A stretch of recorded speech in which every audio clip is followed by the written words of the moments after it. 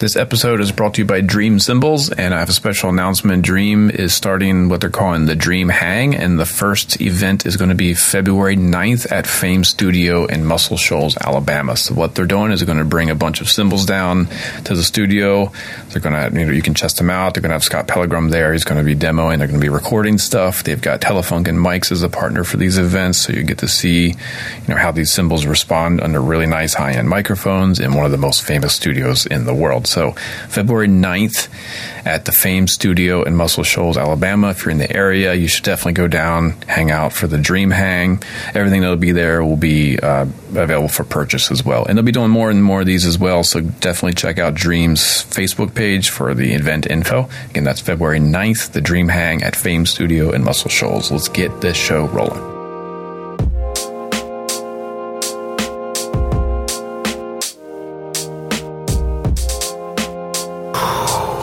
Man. Deep breath. Pre-NAMM, we are getting ready for the big... Yeah, man. You know what? Let's talk about the calm before the storm. Well, first, let's talk about the intro groove, because the intro wasn't a groove, it was a soundscape, and I appreciate it. All right, so I'm saying it's Jacob Lindsay. You say it's what? I say it's Jakob. Jakob. That is if he's not from this country. If he's from the Netherlands or, Denmark, Sweden, I'd say it's Jakob. All right. Well, either way, it's Jacob in my mind. It's Jacob until I hear him speak. If he's like, yo, what's up? I'm like, hey, how are you doing, Jacob? But if he says, how are you? Then I would say, what's up, Jakob? It's a very, how is my Dutch? Very NPR sounding theme music. I dig it. It's like we're getting all serious and official here. Yeah. Welcome to the Modern Drummer Podcast with Mike and Mike. So anyways, what I was going to say, calm before the storm. Let's just talk calm. Did you see Sugar Percussion's post today? Yeah. It was brilliant. First of all, he's a good poet. That was pretty amazing. That was amazing. Yeah, absolutely. Well done, Jefferson. So did you call him and tell him, like, hey, man, people are kind of taking this a little bit too seriously? Or Yeah. So he said, hey, man, I didn't, on his last one, he was like, hey, I kind of missed your usual interaction and banter. And I said, well, I got like some emails where people were like warning me, hey, just so you know, Sugar's coming after you. And I was like, oh my God, you guys. I'm like, I'm the one that called him. He's coming after you by building you a snare drum. How dare he? That I'm paying him for. I'm like, I hired him to build me a snare. I said, no, it's just a joke. You know what I think it's the Donald Trump syndrome. Once someone in a leadership role dogs someone else out or dogs someone out, it gives everyone else in the world that was on the fence about dogging out, like, now I've got the right to do it. And they jump on like, all right, now we're hating on someone. Let's hate on this person or hate on that person. That. Were they hating on you? No. Just they were warning me, just so you know, like, this guy's he's going after you hard. And I'm like, no, he's my friend. It was a joke. So anyway, I told Jefferson, I said, I didn't tell him this, but most people probably don't realize, but I started my first business on MySpace. So I've been doing the social media thing since it wasn't called social media. So I've seen every kind. I know how everything's going to go before it happens. As soon as I saw Jefferson's first post, I was like, if he does this more than once, it's going to go bad. I already know it will. You can do it once, and it's like, oh, cool, we're teasing, we're having some fun, we're having some laughs. And on number 2, it's like, yeah, no, I agree. Mike hates staves, let's get him. And it's like, whoa, easy, custom drum builders, calm the hell down. First of all, I don't hate staves. I just don't think they sound very good. Yeah, you do. You hate them. Come on, let's be truthful here. You hate them. I don't. No, I think hate is like a word. I've never hit a drum and be like, I want to fight you. I've never hit a drum and thought that. I just hit it and went, not for me. I definitely have. I will not name names, but I've definitely seen a drum that I wanted to beat up. Nice. Well, I haven't felt that way about stave drums. I would say so far, in my experience, the closest thing I got to really enjoying a stave drum was the one that John from Cherry Hills sent me to demo for the students. Unfortunately, I was an idiot and made a video about that drum on YouTube, and it sold the next week. So he's like, I need that back. I was like, no! And I mean, those are so handmade. He's like, no, they want that one. They heard that one. They saw that one. They want that one. I was like, all right, no problem, man. But that was the first time I was like, yeah, this is close to the sensitivity that I'm looking for. But we've talked about it on the show before. My experience with stave drums were extremely thick shells. I remember even when Gretsch was still owned by Fender, they came out with a stave drum that was like 4 inches thick. And I was like, that was what kind is of the this? original, like shotgun sounding snare drum. Totally. And I totally get it. And so that's why I contacted Jefferson, was to say, okay, change my mind. Give me an example that I can show my students when they feel the way that I used to feel. Give me the example of that I can say, no, I totally know what you're going through. I felt the same way. But here's an example of an extremely sensitive snare that you can be as delicate with as possible, and it still has great response and great sensitivity. So that's what he's working on right now. So I just told him, I said, okay, let's get this one out there. Let's get everybody to understand we are in this together. I hired you to do this. All right, so that means I need to call out Q drums. I hate stainless steel drums. I hate it. Prove me wrong. So whatever you want. Nice. In particular, I need a 16-inch floor tom is really what I think sucks really bad. Nicky Moon makes ugly cymbals that I can't imagine they could possibly sound good, so he should make me 4 of them. I'm more of a 15-inch hi-hats kind of guy, Nick. So I'm excited to see where it goes. But all credit goes to Jefferson's poetic creativity. That was amazing. Well, you gotta sense that he was going to go there eventually, and it's like, okay, I need to end this sooner than later. Yeah, I mean, like I said, I've been doing this for a long time. You can do the snark once. Once you do it 2 times, then people think, oh, there must be some truth in the kidding. You do it a 3rd time, it's like, oh my God. So when he hit number 4, I think that's when people got on board with or started sending me emails warning me yo man, if you see this dude at NAMM, we got your back. I'm like, what? What? Yeah, he's gonna give me a snare drum. Man, them fighting words. Exactly. So, but I you and I have talked off air. The only scary thing is I hope I like it. Yeah. It would suck to go through all of this and be like, yeah, this is exactly what stave drums sound like. That's what why I don't like them. For the response to be is like, man, I wish it was just more powerful. I wish it had more cuts. God, I can't even breathe next to it. It's so sensitive. I walk in the room and the snares start rattling. Anyways. So what's going on with you, man? I've been doing a lot of diagnostic on my own playing. A couple weeks ago I talked about how I've been counting out loud again. And man, that reveals so many problems. I think that's why we don't do it, because it's like pulling the curtain back. Oh, you think you can do the simplest thing? Try counting out loud while you're doing it. And most recently, there are 2 things that I know that they were blind spots, but I didn't want to address them. I have a hard time keeping track of the offbeats when I'm playing 16th note triplets. Okay. I just kind of coast through it, and then I realized as I'm counting out loud and trying to play these, I'm playing like Wilcoxon solos. And whenever I get to a passage with extended 16th note triplets, I feel like I'm skating above the pulse. Wow. And I think I'm actually rushing the triplets just a little bit. Like I can't keep track of that left hand when it's supposed to land right on the and. So that's been cool. I'm having to go super duper slow, and it's back to square one, but that was kind of fun. I think I'm going to be finally address that, because I know I rush triplets all the time. That's awesome. That was cool. And the other one, which is driving me insane, is if you do offbeat, I guess you consider them drags. So if the E and the is where you put the accents and you're dragging on the one and the and, to try to count 8th notes through that, forget about it. Forget about it. It's just not happening. It's again, if I'm like roller skating, like, whoa, what's happening here? Yeah, I think that's what the counting reveals, is the things that you thought. It's like, no, I can play it. And it's like, yeah, but you're not playing it with as much internalization of pulse as you think you are. Yeah, no way. Because you actually are abandoning pulse just to be able to play it. Yeah. You have to forget about it. Yeah, it's like holding your breath. Exactly. Yeah. I just went through that. So I'm doing some courses on odd groupings. And I would say that odd groupings, I mean, man, that was probably as much of a breakthrough in my drumming for myself, getting closer to the drummers that I admire than anything besides maybe linear drumming. And I think maybe odd groupings came my way via Benny Greb's first DVD. As far as oh, you've categorized it. And then I got to go back in time and find Jost's teaching on it and Udo Dahmann's teachings, and it was like, okay, so this is something now. What's crazy is it's the most impactful thing on my drumming and my own personal world of trying to get better. But there's never been anything on Mike'sLessons.com about it because I couldn't find a better way to teach it than the people that have already taught it. And I thought, why don't I just refer you to Jost Nickel or to Benny Greb, his DVD? So I'm just now, years and years, a decade later, filming my first group of courses on it.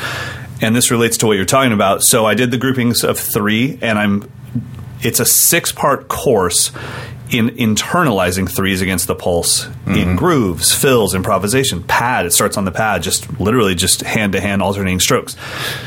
Anyways, now it's time to film the course for 5s. Well, everything was fine until it got to playing them on the bass drum with a backbeat.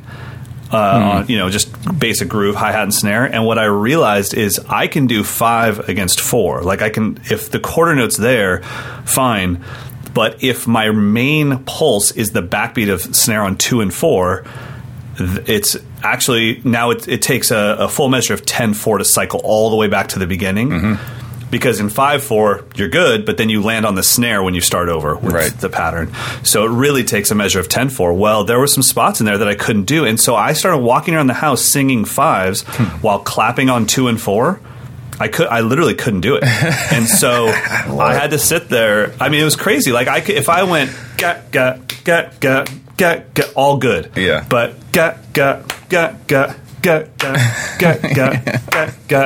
I was really, really struggling. And my wife was like, shut up, my babe. You don't understand. This is the future of our business. I can't film this course until I get this down myself.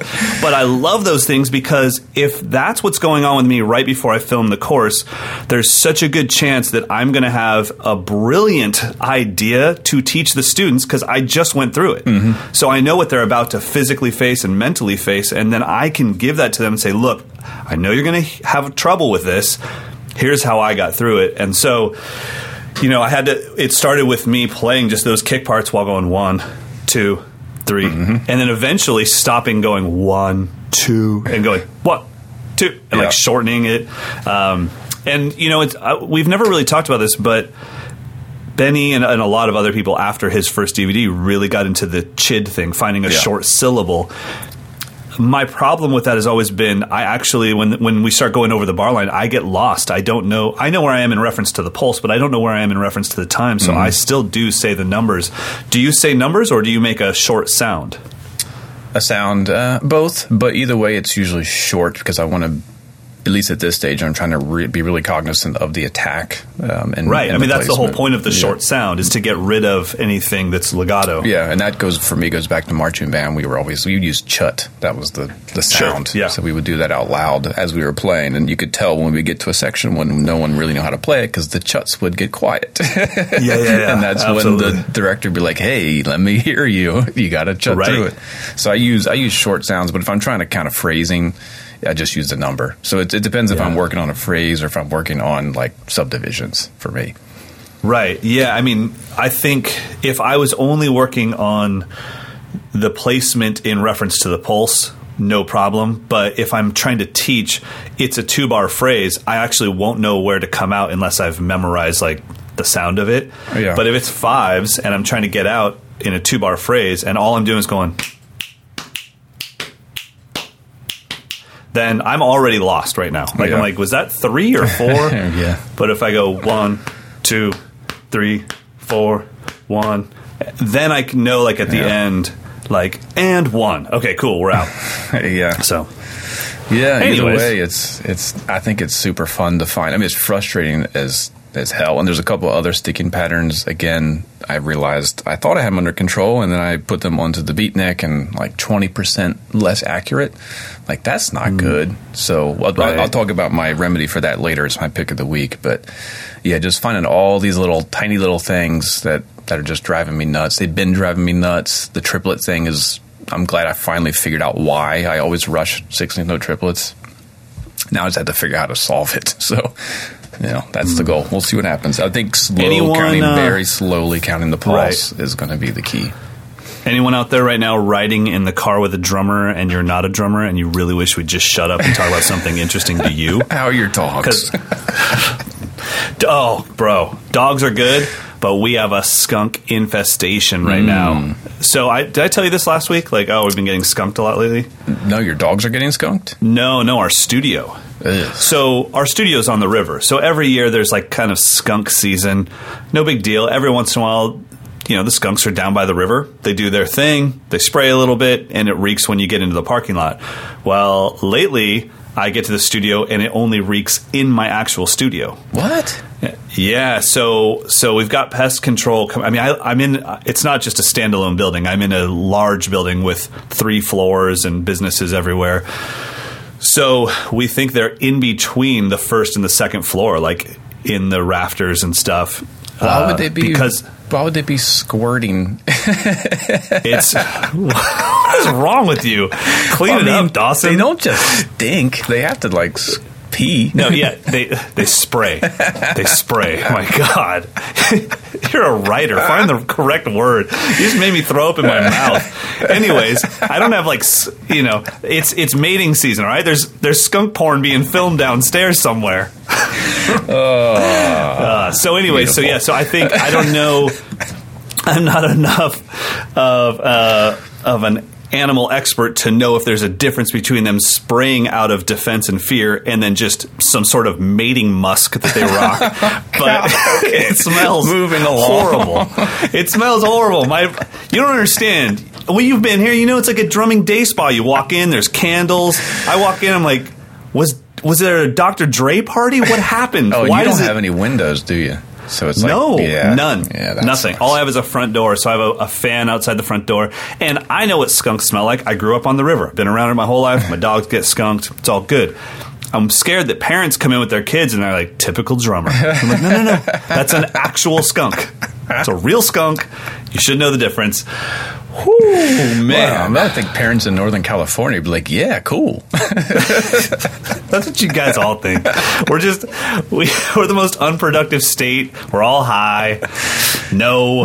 Although I was highly in favor of that law getting passed because the more that I can get everyone else around me to be lazy, boom, through the roof with productivity. All you amazing drummers out there on Instagram, please get high and fall asleep and stop getting so freaking good so I can catch up. My God. Do whatever you need to do. Talking of something skunky, how about some reggae? I can't even drink my tea. Almost I love like reggae. we scripted. I know. I got married in Jamaica, so I'm a fan. Nice. All right. By the way, that's what makes you a fan of reggae is if you get married in Jamaica. That's how you know it's real. Jerk chicken. Jerk spices. It's all good. All right. So, Tommy, I'll let you go last name on this. Benedetti. Benedetti he's doing a series of articles for you guys on Reggae 101, the basic groove, so stepper, rocker, one drop. Yes, and he's in the band John Brown's Body, if you're familiar with them. So it's a East Coast based reggae style band. So he focuses on the groove called the steppers beat. So I thought we could talk about that, but also for anyone who's going to be gigging and playing in cover bands, I think there are three reggae beats you have to be fluent with. So if someone says play a reggae, you don't automatically go into your one reggae beat. Right. And that's the scary thing about this is we always think that every style, and when I say we, I just mean as you're coming up in the drums, you think that every style in the world has one beat except for American rock. It's like, oh yeah, we have 1,000 variations, but there's only one bossa nova. There's one reggae beat, there's one samba. And it's like, no, those are genres of music. There's a lot of variation. Here's the danger from the outside looking in. I'm going to tell you guys right now, you can search Mike'sLessons.com for any reggae material and you will find none because I don't want to teach stuff that I've never had any experience doing. And I don't count having to do Sublime covers as being like a deep, true reggae drummer. So So I really have no experience in this, and I'm also not a fan of the music. And I don't mean I'm not a fan. I just mean I'm not somebody that listens to a lot of reggae. So I'm going to have Mike as the expert here as much as he can be, and I will be the ignorant drum fool. My vibe just from doing the stepper thing, like I literally went through his whole article, played all of it hands and knees, and then I went to the audio examples. What I think the trap is that the visual notation is so freaking simple, yet the feel of these grooves is, I mean, I was like, that's going to take me 6 months to get that feel. Yeah. But I've been able to play this beat since I was 10 years old. Yeah, it's that sort of in-between swing, straight, and there's a lot of like slight accents on the offbeat. There's a lot of subtlety to this. It's my favorite genre because it's almost like bebop, where there's so many subtleties to it that you can't transcribe it. You have to like live it. Well, and once again, outside looking in, so please, reggae guys, don't roast me for this. I really don't know much. But when I was listening to this stuff, I was shocked at how much I could hear where we would have gotten the D'Angelo, Questlove vibe from, because of how many times maybe a certain instrument in the band was not swinging while the drummer was, or maybe the delay was fighting against the cross stick part, like the guitar's delay would fight against the cross stick and make these really cool swung versus straight rhythms. Yeah, I mean, there's a little bit of a kind of under explained music history. If you think about hip hop, largely most people think it started in the Bronx. Well, what's one of the primary populations in the Bronx? It's Jamaicans. So hip hop music, and from my research and from some experts that have kind of dug into it, it kind of came out of dance hall Jamaican music. So that's why a lot of it has that sort of half swung, half straight feel. Yeah, it was something that immediately, like I said, the drum teacher in me looked at the notation. I was like, oh, I'm way better at reggae than I thought. I can do this. Oh, yeah. Then I pressed play on Plastic Smile with Sly Dunbar on drums, and I was like, no, I really couldn't do that. I mean, I'd really have to, I'll use Will Kennedy's term, I'd have to fellowship with it. Yeah, it's definitely a style you can't fake. Right. And I think maybe that's why I've never gotten into it, is because I know that I can't fake it, and it's almost been like tabla. Like, yes, I want to learn tabla one day, but I'm actually going to have to devote like a decade to just become a beginner at it. And I kind of feel like with this, unless I'm actually going to start gigging with a reggae group, I don't know if I want to get into it. But this article actually gave me like a lot of hope, visually seeing it and going, okay, now I know what the mystery is. But I think the mystery was that there was this feel that I would hear, you know, like when we do our 21 Drums Camp, Mark Julian is a huge reggae fan, and so he'll play a lot of stuff, and it really sounded very complicated to me. It didn't sound simple. And then when I see it written out, and now I can take this notation and the audio example, and I'm like, oh, wow, that is literally like a Brazilian clave being played on the cross stick with quarter notes on the bass and eights on the hi-hat. And just a slight swing feel. So there's... Right. I was fortunate to work with Gil Sharon when he did his DVD on Jamaican drumming, and I did all the transcriptions, so I got to really kind of dig into each beat, and he breaks it down. He goes through like the whole history, starting with ska and Nyabingi and all that. That's an incredible DVD, by the way. But when you get into the actual reggae section, he explains it as essentially 3 grooves, and it's all hinging on what does the bass drum do. So there's the one drop, which is one I think most of us think, what's a reggae beat? It's probably the one beat drop, where the rim click and the bass drum are on beat 3 if you're in a cut time kind of a feel. Right. That's kind of the most typical if someone says reggae, but not always. If you're playing in like a pop cover band and they say, give me a reggae feel, a one drop might be a little bit too authentic. Right. And sometimes they actually mean the steppers beat, which for my experience means play the bass drum on all four notes. That's the only difference. So now the bass drum is playing 4 on the floor. The rim click is still primarily hitting on 3, but it can do a lot of syncopated stuff around that. And would you say that pushing the upbeat on the hi-hats is part of it, or is that just sometimes it happens, sometimes it doesn't? I think it's always there. I think your pulse, the pulse is always the upbeat. Okay. Like your and emphasis. So your right hand is kind of emphasizing what generally the guitar is doing, which is emphasizing the upbeats. Yep. So I just programmed some audio. So these are real simple versions, like the most basic version. Let's do the one drop first.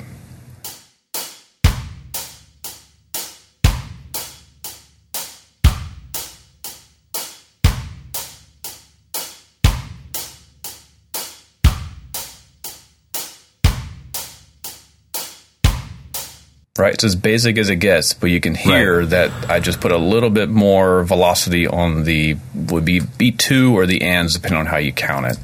Right. We're counting it on beat 2 because the rim click and bass drum is hitting on 3. So 1, 2, click, 4, on. So that's like the most basic one drop. So if you do nothing but now make the bass drum play all 4 quarter notes, it'll give you the steppers feel. So let's check that out.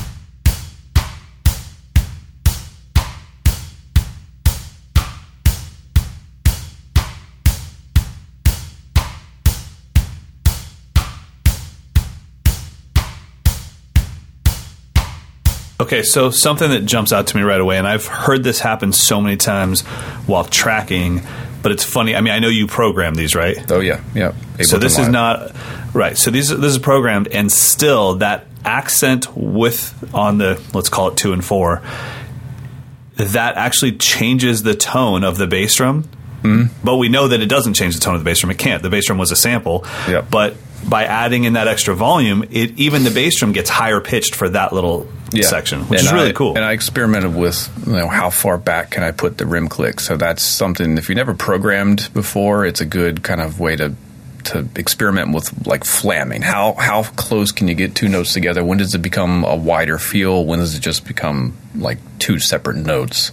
So in those 2 examples, the rim click is nudged back maybe 5 milliseconds or something. So it just makes it a thicker sounding backbeat without it being an obvious like flam thing. Okay, so if we were, and I don't want to go in, this is probably don't worry, I'll spit it out. This is this is a separate topic. Yeah, take your time, man. Yeah. This is a separate topic for the future, which is playing behind the beat, playing ahead of the beat. But in a full-blown digital sense, you have hi-hat and bass drum flawless to the quantized grid. Yep. And then so something has to be in time for something to be behind the groove, right? The rim click is the only thing that's not perfectly aligned with the grid. So it's not like the groove slows down on beat 3. It's all 120. All 3 of these are exactly 120. The hi-hat and bass drum are right on the beat. The rim click is just nudged back. All right, so the third groove is the rocker. Yeah, now this would be what I consider like the modern reggae. So it's really a combination of funk with that upbeat reggae feel. So it's just kick on 1, snare on 3, and that's called the rockers.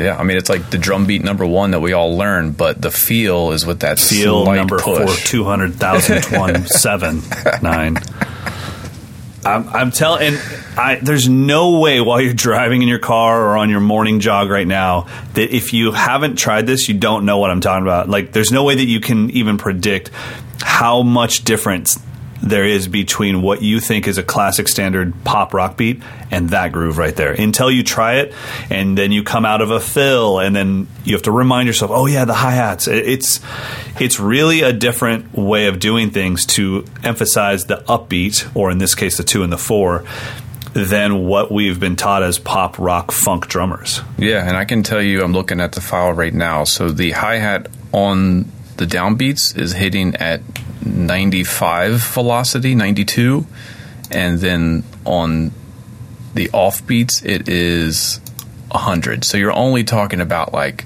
maybe 5 to 10 dynamic bump. I mean, it's barely anything. I think of it more of a timbre thing. So you just kind of push a little bit more rather than hit it harder. It's just a push. I think it just comes down to where do you personally feel it. Like, even if you tried to physically play that and emphasize the 2 and the 4, if you still feel the music on the 1 and the 3 or on the downbeats, it's still going to come through. Yeah. And I've done that so many times where I've seen someone play, let's say rock, and I'd be like, that is definitely a jazz drummer. Like, he cannot stop feeling everything on the upbeats because he's so used to putting his left foot on the upbeats, and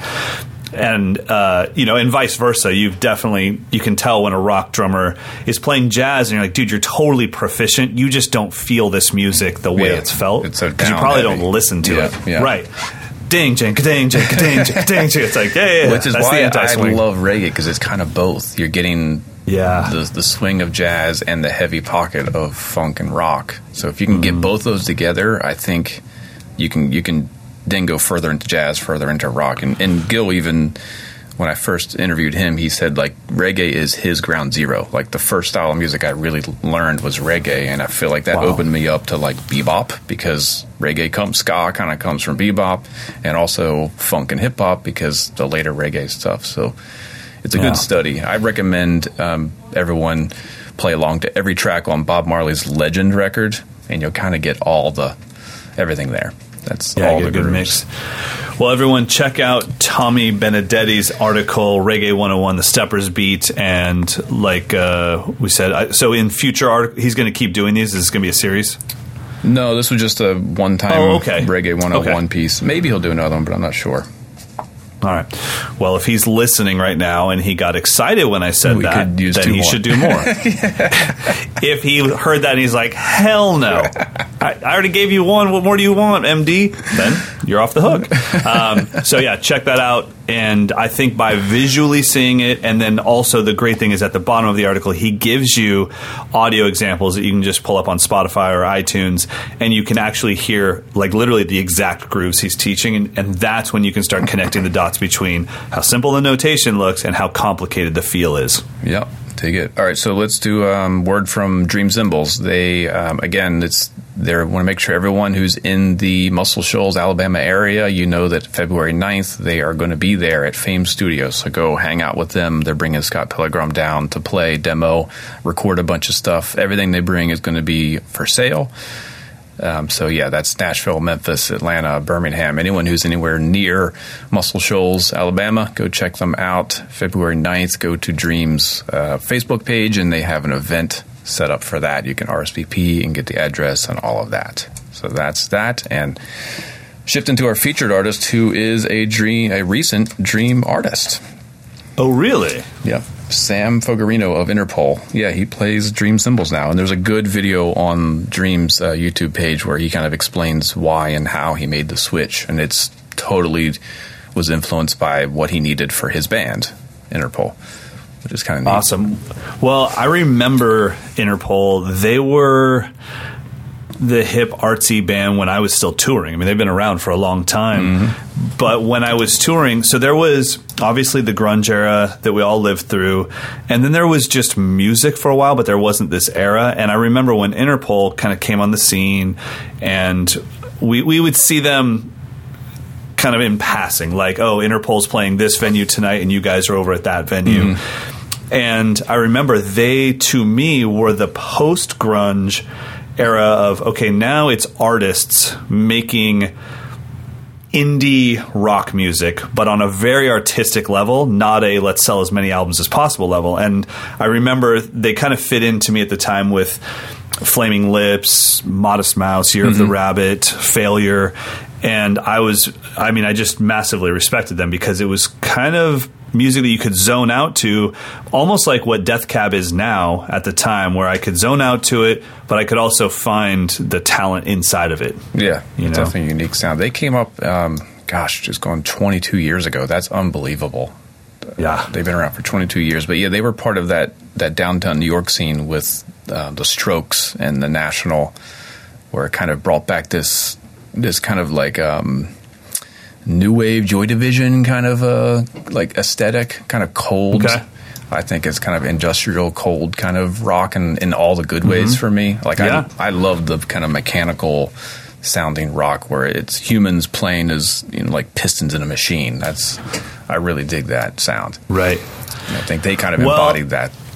Absolutely, but the new album is just as raw as it gets. Mm-hmm. And he talks about that in the article, just about how much went into making it that raw. But and it starts with recording on tape.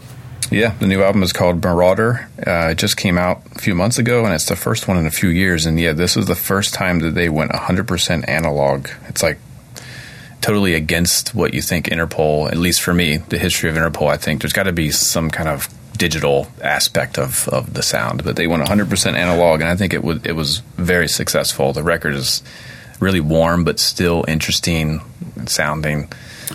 Yeah, and I think that he makes some good points in the article about they've used analog in the past as almost a type of preamp. Like, let's just record it to tape so we have that warmth, and then we'll dump it all into Pro Tools. Mm-hmm. But it's been tracked to tape. Well, now, the one thing that he said about recording to tape this time was that it was all done on tape and edited on tape. So it takes the laziness out of your session. You have to know what you're doing. We're literally going to press record on a 2-inch reel of tape, or a reel of 2-inch tape, and here we go. And if we have to razor blade this thing up 6,000 times, it's going to be pretty annoying. You want to get at least full parts, if not a full take. Yeah, I mean, it's such a shift in mentality that I think we've kind of forgotten that's the way you had to do it. Even my earliest session work was in the mid-'90s, and it was still ADAT, so it was digital. Right. It wasn't like a tape machine was running. Right. So we've been so far removed from the,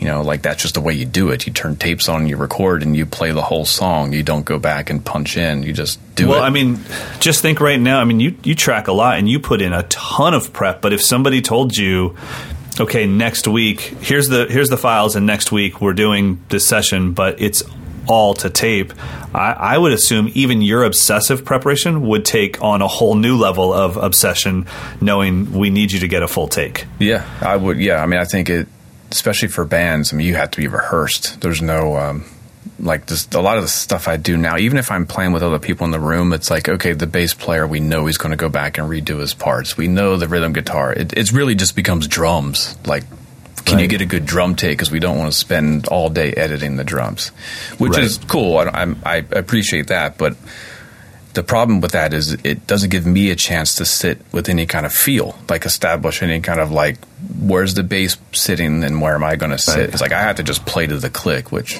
isn't nearly as like real. So I think if you're tracking the tape, it's. I mean, I wish I could do more of it, just to play with real players and know that you're going for your take. You're just not a backing track for me, and I'm going for my take. Yeah. So we have to create the right vibe right now. Wow. I guess you could still do that with Pro Tools. It's so easy. Like, can we just redo the bass, or can we get another bass player to overdub the final track? I think a lot of bands, especially more local bands on their first time tracking, I think a lot of bands do try that on takes 1 and 2, and then the producer's like, if you guys want, you could just come in here in the control room, jam along with him, or whatever, and we'll just scratch track this, and once we get a decent scratch track, then the drummer can try the song 96 more times.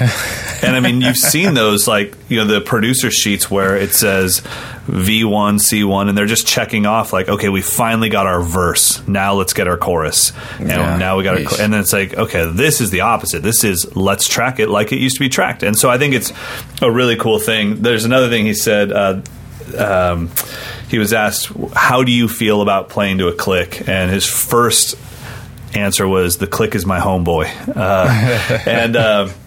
So his full response was, I think it's a good test for using I think a good test for using a click is playing the song live. If a song's personality comes off while you're governed to the click, it's great, and it's meant to be. But if the song seems to suffer or feel really stiff, then forget it and allow those fluctuations to happen. So what he's talking about is, it's okay if not every song is meant to be on the click. Some songs just aren't. Yeah, but see, that's the tough spot. Like, does it feel bad because you can't play to it, or does it feel bad because it needs to actually go up and down a little bit? I think they're 22 years into their career, and they're finally cool with, like, I think we got our vibe. Our feel is going to be pretty tight, so we can maybe not use a click this time. Yeah, you have to be careful to not allow that to be the excuse for the 18-year-old band, or 18-year-olds that just got in their band. They're like, I don't want to play to a click because this song needs to breathe. It's like, no, you rush and drag really bad. It's a very big difference. Yeah, I think you have to listen back to the result. You can't judge how it felt when you were doing it. You have to listen back to the result. Now, even though I've been familiar with the band for a very long time, I don't know. This is one of those bands where I didn't know who the players were. Has Sam always been the drummer? No, and this is the interesting thing. So the first 3 years they had a different drummer, and his name was Greg Druddy, I think. So Sam came in 2000. So really right when they when they kind of broke through. So he's been the Right. drummer, I think, as long as anyone who's been outside of the downtown New York scene would know. Gotcha. Well, I mean, his playing on the new album, I think, is one of those things that gives the rock drummer like a good vibe of like, okay, playing drums, natural drums, getting natural drum tones, and just playing for the song is still plenty well and alive. Yeah, and he's got his own feel. It's a little. Sure. I mean, he's definitely a band drummer, and I think he hasn't lost his identity, which could be a little bit rough around the edges. You know, I'm getting a lot of producers that when I send them tracks, they're like, "Can you just like make it sound more like a garage band drummer? Like, I don't want it to be so studio drummer style." And he's been able to maintain some of that, I think. Where obviously he's very good at the instrument, but the band has its own feel, and he plays the drums in a way that gives the band its kind of strict up and down kind of feel that I really dig. Yeah, I mean, you know that when we push the envelope so hard on quantiz, I'll just take some time. Quantiz. Exactly. So when you're quantizing so much and everything is so Britney Spears flawless all the time, there's always going to be the pushback on that, which is like, okay, can we have some feel? If I was a producer at some point, I would just be so sick of everything being so flawless, having no variation in snare tone for the whole entire song. Yeah. And then I would start to crave, like, can I get a human being in here that just, like you said, like, I imagine it must have been a pure joy for Butch Vig. Was it Butch Vig that did the Nevermind by Nirvana? Yeah. I'm sure just recording Dave Grohl where it's like, this dude is just a flat-out beast. Yeah. But there's a lot of humanity in those drum parts. You know, that's got to be some cool stuff. So I think Sam really embodies that. This morning I was even thinking, like, there's a difference. Like, I love 80s kind of production. I love it. But I hate current pop production. And in some ways you would say they're the same because everything is, like, very programmed and electronic, but I think there's a very different feel between machines operating in an analog world versus taking human beings and digitizing them, taking all the breath out of it. So, like, having drum machines and drummers playing over drum machines and programmed synth parts, they have to be locked at like this kind of sort of grid, but not like airtight, where if you play drums and grid it, it's airtight and it doesn't sound, there's like no life to it at all. It's a totally different thing. Well, I think that's why I've always really held Phil Collins in such regard, because I was young when I saw an interview with him when they were asking, "In the Air Tonight, why'd you use a drum machine? You're a drummer." It's 3 minutes and 20-something seconds before the first actual drum comes in. And his response was, because that machine is doing something I can't do. My ADD will kick in. That drum machine is relentless. So he used the drum machine for its mechanical prowess, that the fact that it will just do that. And he was saying, so I see that, to me, is the best reason to go digital or something. It's like, no, I really actually can't do that. And I can't be that flawless. And I want that relentless, non-breathing thing to create this sense of just death. And, he's talking about some guy drowning in the water. Yeah. That drum machine's perfect for that. Yeah. And then when it all kicks in with the real drums, the life shows up and there's a change emotionally in the song. And so I think that, Nine Inch Nails has proved that you can have great stuff be programmed and have tons of life, but you just have to know what you're doing. Trent respects the technology so much. Yeah, it's doing it for a purpose rather than to make it perfect. Like, that's right. Like, I hate modern production when there is no, like, the sound of a bass guitar and a bass drum hitting in perfect unison is so lifeless. It's just so lifeless. And why every pop record and modern country record has to have all the life and those little we're talking like barely perceivable discrepancies in timing. Like, do you have to squeeze them all out? Like every single one of them? And yes, Sam, we're still talking about you. This is your feature. But I think Sam, if this is your first time listening to if this is your first time listening to our podcast, this is where we go with things. Is someone is doing something that triggers us to go like, why isn't this done more often? Yeah, I mean, they're trying to play in a very mechanical way, but it's impossible because they're human beings, and that is what I love about it. It's like they're trying to play like pistons in a machine, but it'll never be 100% accurate because they're humans. And that's what I like, that kind of rub, that discrepancy, whereas they could have gritted it out and sucked all the air out of it and it'd be this perfect sounding record, but I don't want that. No, I'm with you. I'm absolutely with you. So check out, what's the new album by Interpol called? Marauder. Check out Marauder, and that's Sam Fogarino on drums. Dig it. What time is it now? We are at, time to listen to some cymbals. It's gear, bro. So I don't think that I've given this company enough of a chance. Until I heard this set of cymbals, I was like, man, I'm going to go out of my way to head to their booth when I'm at NAMM this week. Yeah, so Amedia Cymbals is a Turkish company. But they have, I don't know if it would be, you call it, like franchises or distributors or whatever. Like there's a U.S. company owner, and he's actually in New Jersey. Okay. So he actually orders kind of the things that he wants for his market in the U.S. Gotcha. So Amedia, I'm pretty sure they make cymbals for a number of other companies as well. They're like one of the providers of the handmade Turkish cymbals. So the cymbals that I got to review are their Jazz Legend series and the Vision series. The Jazz Legend series is exactly what you would expect from a Turkish cymbal company. It's absolutely, got the old school lathing and hand hammering, and it's just real kind of buttery and warm and not too trashy and just very musical, pleasing sounding cymbals. The Vision series, they did a little bit of extra hammering to kind of trashy them up a little bit, but they're not full on like funky, crazy dry. They're still sound like Turkish cymbals with a little bit of dissonance in the sustain. Awesome. Do you want to give the Jazz Legend series a listen? Yeah, so this, what did I get? I have 14-inch hi-hats, 22-inch rides, one 22-inch ride, and then 16, 17, and 18-inch crashes. This is the Jazz Legend series.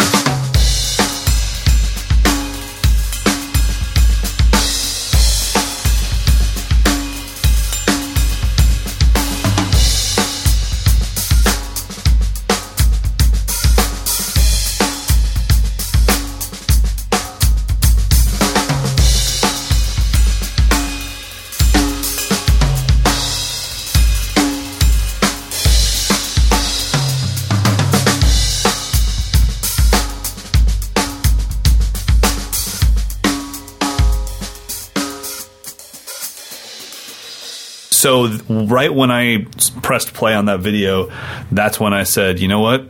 I've seen these, but because we don't have a lot of dealers, I mean, I live in a small town anyways, so I haven't seen them in person.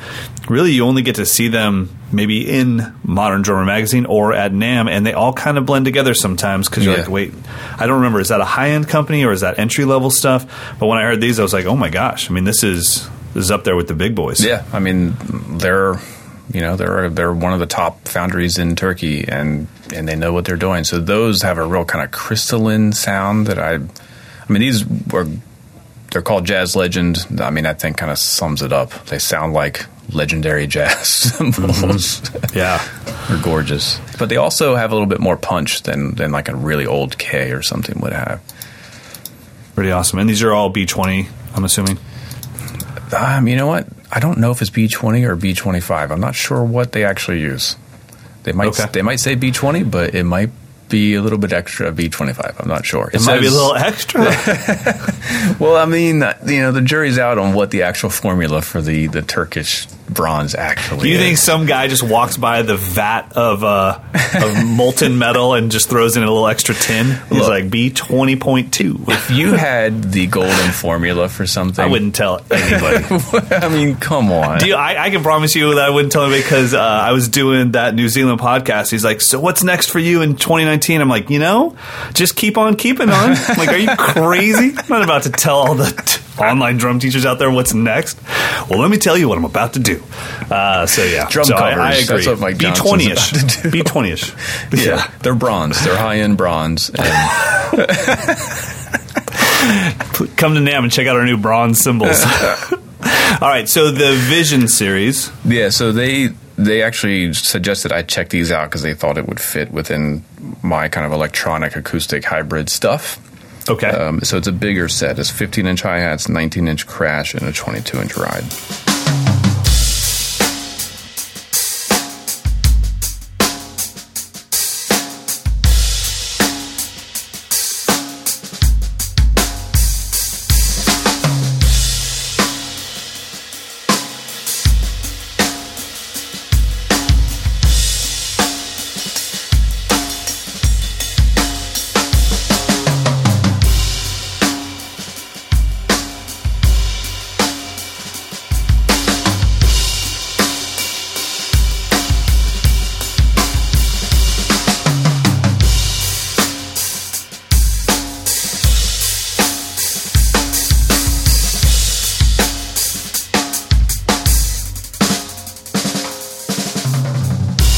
Yeah, so for me, it was like they were trashier, but they were less washy. So they were tighter and just a little bit more dissonant sounding. And these are also, I'm assuming these are also high-end cymbals, same kind of price range. Yeah, I don't think Amedia makes any like budget quality stuff. They just make great. Okay. Yeah.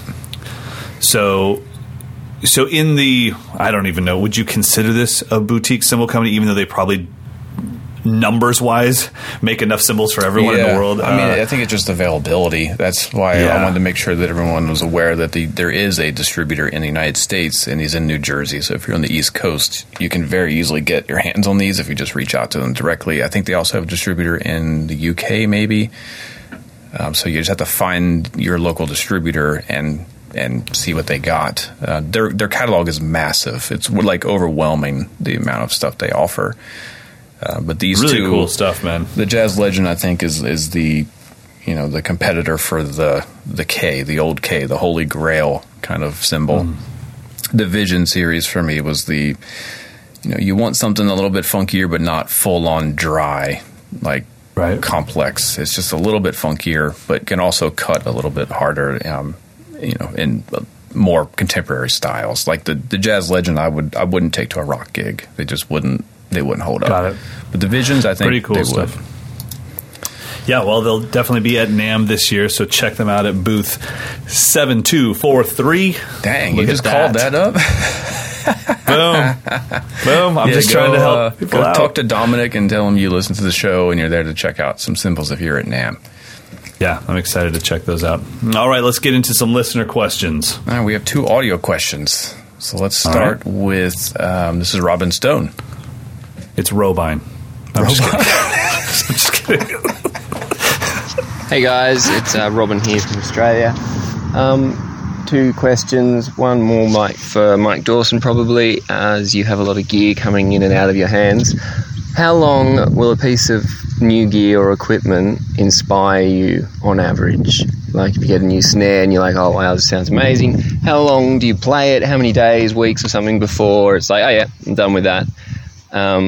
Just interesting to see, gear inspiring you versus, other musicians and other music inspiring you and the differences between the two. And the other question is, what creates a drummer's signature sound? Because you'll have people with endless vocabulary and can play absolutely everything and they have a signature sound and you can pick them. And then you'll have a rock drummer that can play 4 grooves and 3 fills, but he still has a signature sound and you can pick it. So how does that work? Good luck answering these and keep up the great work. Cheers. Okay, so the first part of that, how long does it take for me to kind of get bored with something, I think, or lose inspiration? It's almost instantaneous whether something inspires me or not at this point. there's only been a few cases where a piece of gear will come in and I'd be a little lukewarm, and then a week later I'm like, damn, what was I missing? This is amazing. That very rarely happens. It's usually within the first 10 minutes I'm like, okay, this is not for me, or like I want to buy it. It's usually one of the two things. Like, sounds good, not for me, or I need to keep this. Are you at a place where you can completely forego the visual aspect? Like, even if it's something where like, I don't visually like this at all, but can you not care and just care about the sound, or is it a combo platter? That's a good question. I think, no, I don't finish and look of it. I don't care about, but sizes, like I just won't ever want to buy a 20-inch deep bass drum because I just don't want to carry it. But gotcha. Like the finish, yeah, I don't care about that at all at this point. If it sounds good, then that's all I care about. Because chances are I'm not going to take it out on a gig anyway. It's probably going to be a studio piece. I have my gigging gear is kind of established, and I rarely kind of rope in some new boutique-y piece into that fold. Right. But yeah, it's kind of instantaneous. I kind of know right away, like, if there's something special here that I've never heard before, or it's intriguing, or like, yeah, it sounds good, and I just don't want it. That happens pretty quickly. Yeah, and I think it's one of those things where if it's real, you know it's real. And the way I know it's real is I got that second prototype from Gretsch a few weeks ago. And when I walk into my lobby, I have 16 of the most gorgeous, most high-end snare drums in the world sitting on a shelf right when I walk in the door. And I used to rotate out all the time. I'd walk in, I'd be like, oh yeah, I haven't played the Black Beauty in a while, or I haven't played the Dinette in a while. And I have not even come close to touching another snare drum since I got this thing. But it wasn't a choice. It has nothing to do with it being a Gretsch. It's been the most enjoyable drum to play that's getting me... I'm not frustrated with it. Yeah, I'm not even looking to love it. I'm looking to not dislike it. And so, now on the second part of his question, that's something that I think we could have an entire piece about, which is, did the drum have a signature sound, or was it the player? Because you said early on in this whole series that you played Steve Jordan's snare, and it did not sound like Steve Jordan until he played it. Yeah, right? my opinion on that would be everyone has a signature sound. It's just whether or not they've consciously chosen it or had the aesthetic to kind of shape it, or it's a signature sound that people like. I think everyone has their own sound. It's just, did they actually work on it to make it sound like a brand or a distinct sound, or did it just naturally they play the way they play, but just so happens that they hit the hi-hat 10 times harder than the snare drum? Well, that signature sound is just not good for anyone, but it's still your signature sound. Yeah, well, I was showing a student. I had a private lesson yesterday with a student, and I was showing him. I asked him. I said, "Who are you into these days?" By the way, the student's very, very advanced. But I used to teach him when he was a kid. Haven't taught him in a few years. Came back. Now he's like 24. The dude can play his butt off, and he was just saying, I've been buried in rock bands, and I want to get back into drumming. And I said, okay, well, who are you into right now? He said, not really anyone. I'm just into styles. So we kind of narrowed it down to he's into the perfect version of rock and the perfect version of like modern rock and modern country. And so I showed him Shannon Forrest. I said, I think maybe you'll really dig this guy. This guy is on that Picaro level, but he's doing it right now. The reason I'm bringing that up is because there was, I don't know if it was a Reverb or Sweetwater, it was someone else's video that he was in, and it was clearly like just room mics. There was no mics on the kit. It still somehow sounded like he was in a studio somewhere. Yeah. It was just the way he plays. And I'm like, damn, there's no mics anywhere near him. Yeah, there was like compression on the snare, And I'm not saying they couldn't have mixed the room mics, but it sounded like him.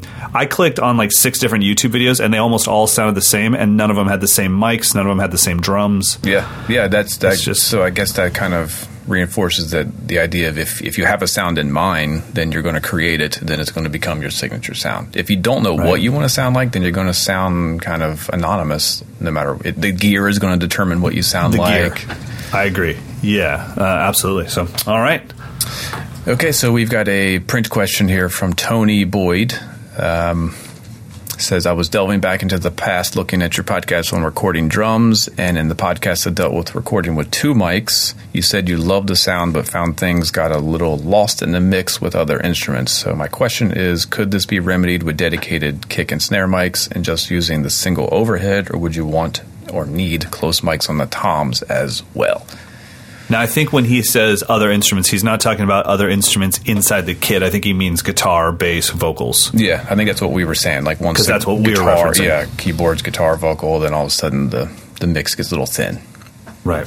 All right, so what are your thoughts on this? I never feel a need to put mics on the toms unless the toms are featured part of the track. So, if I'm going to hit the floor tom once in a song and it's not like a big dramatic thing, then I don't necessarily feel like I need that there. The overhead will get it. And also knowing that I don't have a mic on that tom and I'm only going to hit it once in a song, I'm going to hit it hard enough to know that it puts enough sound out to cut through the mix. So I think you can get a kick, snare, one overhead, you can get an amazing sound. Or, like a Glenn Johns setup with the overhead over the kit, overhead over the floor tom, and then one in front of the bass drum. The thing is, you got to know how to play with a good sound, a good balanced sound in order for that to work. And I think you also, even in the kick, snare, overhead, if you go 80%, like let's say you turn your kick and your snare to 8, and then you just subtly bring in the overheads to get this really cool kick, snare, and overhead sound, that's when you'll notice the tom's missing. If you go the other route and the overhead is primarily your drum mic and then you bring in the kick and snare to support it, the toms will fit in just fine. Yeah. The problem is when you go super direct kick, super direct snare, where they're almost like samples, and then you have a little bit of cymbal bleed, your cymbals are going to sound like they're not there because they're not getting picked up by the kick or snare. Yeah, and that's all the mentality of how are you treating the microphones. Is the overhead a cymbal mic or is the overhead a drum set mic? If you think of it as a drum set mic, then you're going to start your mix there and you're going to make sure everything is full in the overhead first, which mic placement is going to affect that. If your floor tom is getting lost, then just turn the capsule so it aims at your floor tom a little bit. And there's little things you can do. It takes a lot of experimentation. So, I don't default to having 16 mics open unless I know I'm going to be using all those sounds. Got it. Second part of the question is, for me, it says, I know for quite a while Mike's kit has been a 2012-14. What brought about this switch from 22-10-16? I have used the 22-10-16 for a long time, using the 10 for ease of positioning, but I've recently moved to a 12 for more grunt out of the rack tom. Love the podcast and usually get to listen in the early hours of Saturday in Sydney, Australia. All right, dude, we're doing good in Australia. Yeah. I can't wait to get I need to do some clinics there because I love when I'm doing sound check and they go snare and I'm like, love it. There we go. Mike and Mike podcast clinic tour. We're going to do nothing but Australia and New Zealand. Count me in. Book it. Someone book it. Please. Okay, so why did I move away from 22-10-16? There was a time where I'd always heard about, and this is just from reading Modern Drummer when I was a kid, I'd always heard about people talking about their sound, and I honestly, I don't know how many times I have to repeat this, but I'm a slow learner, so I really didn't know what the hell they were talking about, honestly. I just kind of thought, I always saw drums as like a step-up thing where you've got your Pearl export, so eventually you want a Pearl Sessions, and then when you get your Pearl Sessions, you need to get a Pearl Masters, and you keep stepping up, and you go from Sabian B8s to someday you're going to have AAXs, and you just keep stepping up. And so I really kind of thought your sound was where you were financially stuck at that point in your life. And it's like, that's sense. My sound. Yeah, that makes sense. So that's kind of how I saw it until I started getting into drummers. And keep in mind, I wasn't into drummers that were about sound. Once I started getting into Jim Keltner, I would say Benny Greb was a huge window into that for me as well. I realized what sound was, and then I looked at my kit with my flawless cymbals and my expensive drum set and 1610 or 22-16-10, and I asked myself, why am I playing that? And I didn't have any really good reasons, so I just kind of started over. And that's when I ended up signing with Meinl Cymbals. That was closer to the sound I wanted, rather than just, you guys make expensive stuff. It should be good. I reevaluated my heads. I was playing Response 2, which are thick double-ply heads. I eventually went to single-ply heads.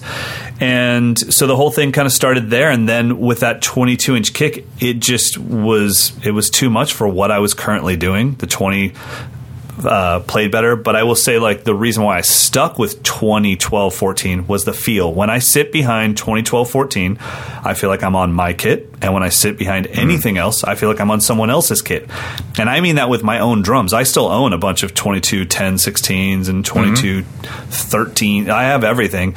But when I'm on 2012, 14, I feel like I'm on my kit.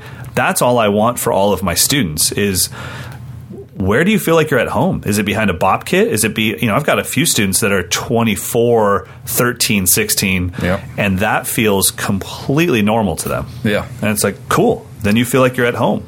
That's what I want for you guys. Well, yeah, I think the play, think of what kind of playing you're into these days. Those drums would just be too slow. Big drums like that, they would just be too slow to respond, and it would be a muddy mess if you're trying to play articulate patterns and things. And if you're on a bop kit and you go flat, doom, da, doom, it's going to be a little weird, right? So everything is based off of you, and I think that's when that all clicked for me. Like, oh, your sound, meaning what are you trying to go for? What are you trying to project to the world? When I just thought, well, as long as it's expensive, it's going to be fine. And it's like, no, at some point you get to a price point. I would say really nowadays it's just in that medium price point.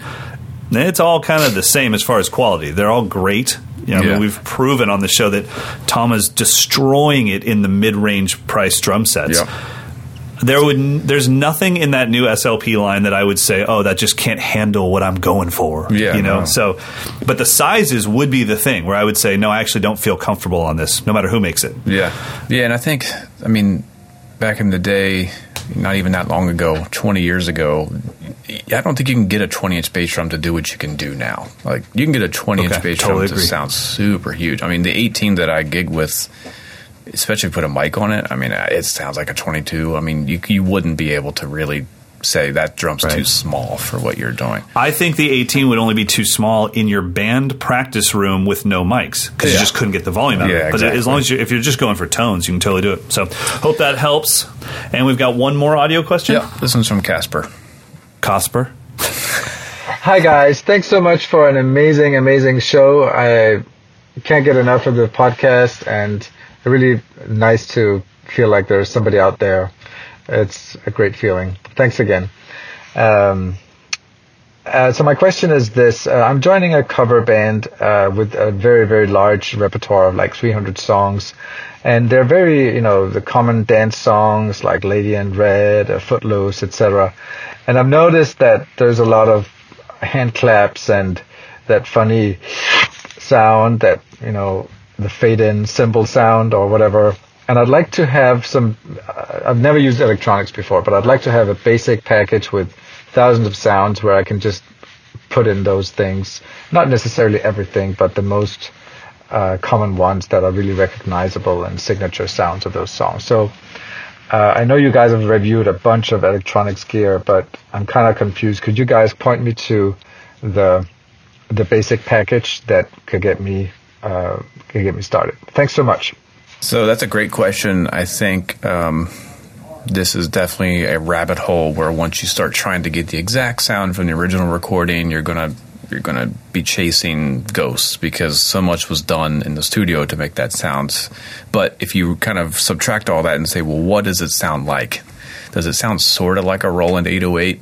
Does it sound sort of like a Roland 909? Does it sound sort of like a Lynn drum? Like, if you have the classic samples, which, lucky for all of us, they're all in every electronic drum module.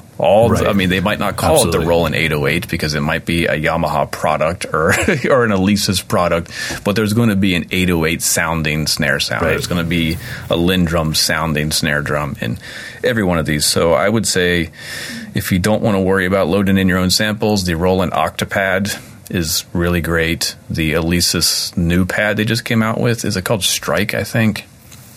No, it's actually called the Alesis New Pad. New Pad, yeah. Whatever it's called.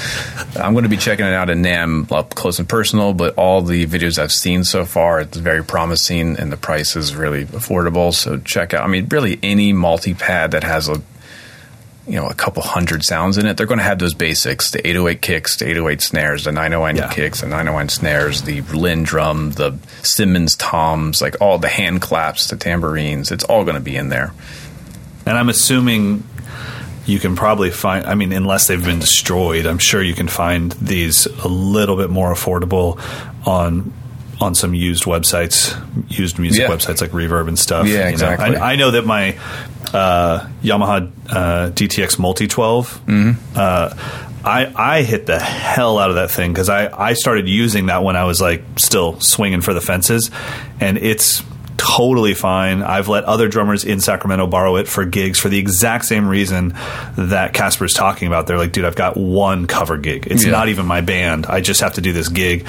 Just take my Multi 12. It's all in there. You literally just program it. Like, you'll find the hand clap section. There's like 20 of them. So and that's why I like the Octopad. I think it gets a bad rap because you can't load samples into it, but if you're not really into that, you just need electronic sounds. Everything's in there. So it's depending on what tool. Like one band I play in, when we're actually replicating the record, I need to load my own sounds because they're, 30% of the sound of the song is what does that kick drum sound like. But if I just need something that sort of hits like a sub-E kick drum, it's going to be in any module. You don't have to get the exact same sample. And on the clap stuff, don't rule out using an external trigger to go into that module, because there are times where you're like, well, I don't want to hit that and lose the snare, because it wasn't just hand claps. It was hand claps on top of a snare. So having maybe your side snare with a trigger and then routing the hand claps to that, you still get your snare sound and the hand claps.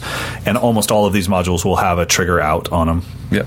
So that's that. Beautiful. All right. It's time for our picks of the week.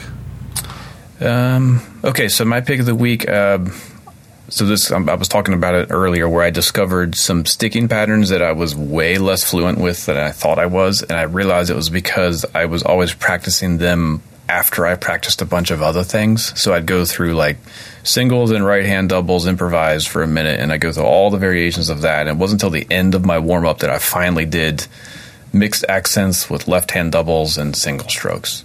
And I'm wondering why I'm 20% less accurate with that. It's because I'm doing it at the end of a 20-minute warm-up, and I'm not really as focused on it. So what I found was an app. I was thinking, like, there's got to be like a raffle app where you just put cards in a thing, it spins them around, and you can draw a winner. Okay. So there's an app called Lucky Raffle. It's free. I literally typed in all the different sticking parameters that I wanted to mess around with, like a dozen of them. It throws them into a virtual raffle bin. You draw a card, and then you get your sticking to play. So that keeps me practicing random orders of these things. So I'm not always doing exercise 1, 2, 3, 4, 5. It mixes up the order. So it's just called Lucky Raffle. It's really important, especially for building I don't even want to get into it, but building the myelin that will allow you to perform better. Like, if you keep doing the routine you've been doing, you're just going to get good at that routine, but you're actually not growing. Unless somebody asks you to do that routine at a gig. But if you challenge yourself that way and get into a deeper form of practice, and they're showing that talent is pretty much coming from sucking at something. The struggle, the thing that makes the talented is that they don't give up during the struggle. They push through it every single time, and that's what builds those pathways to do the movements faster and more efficient.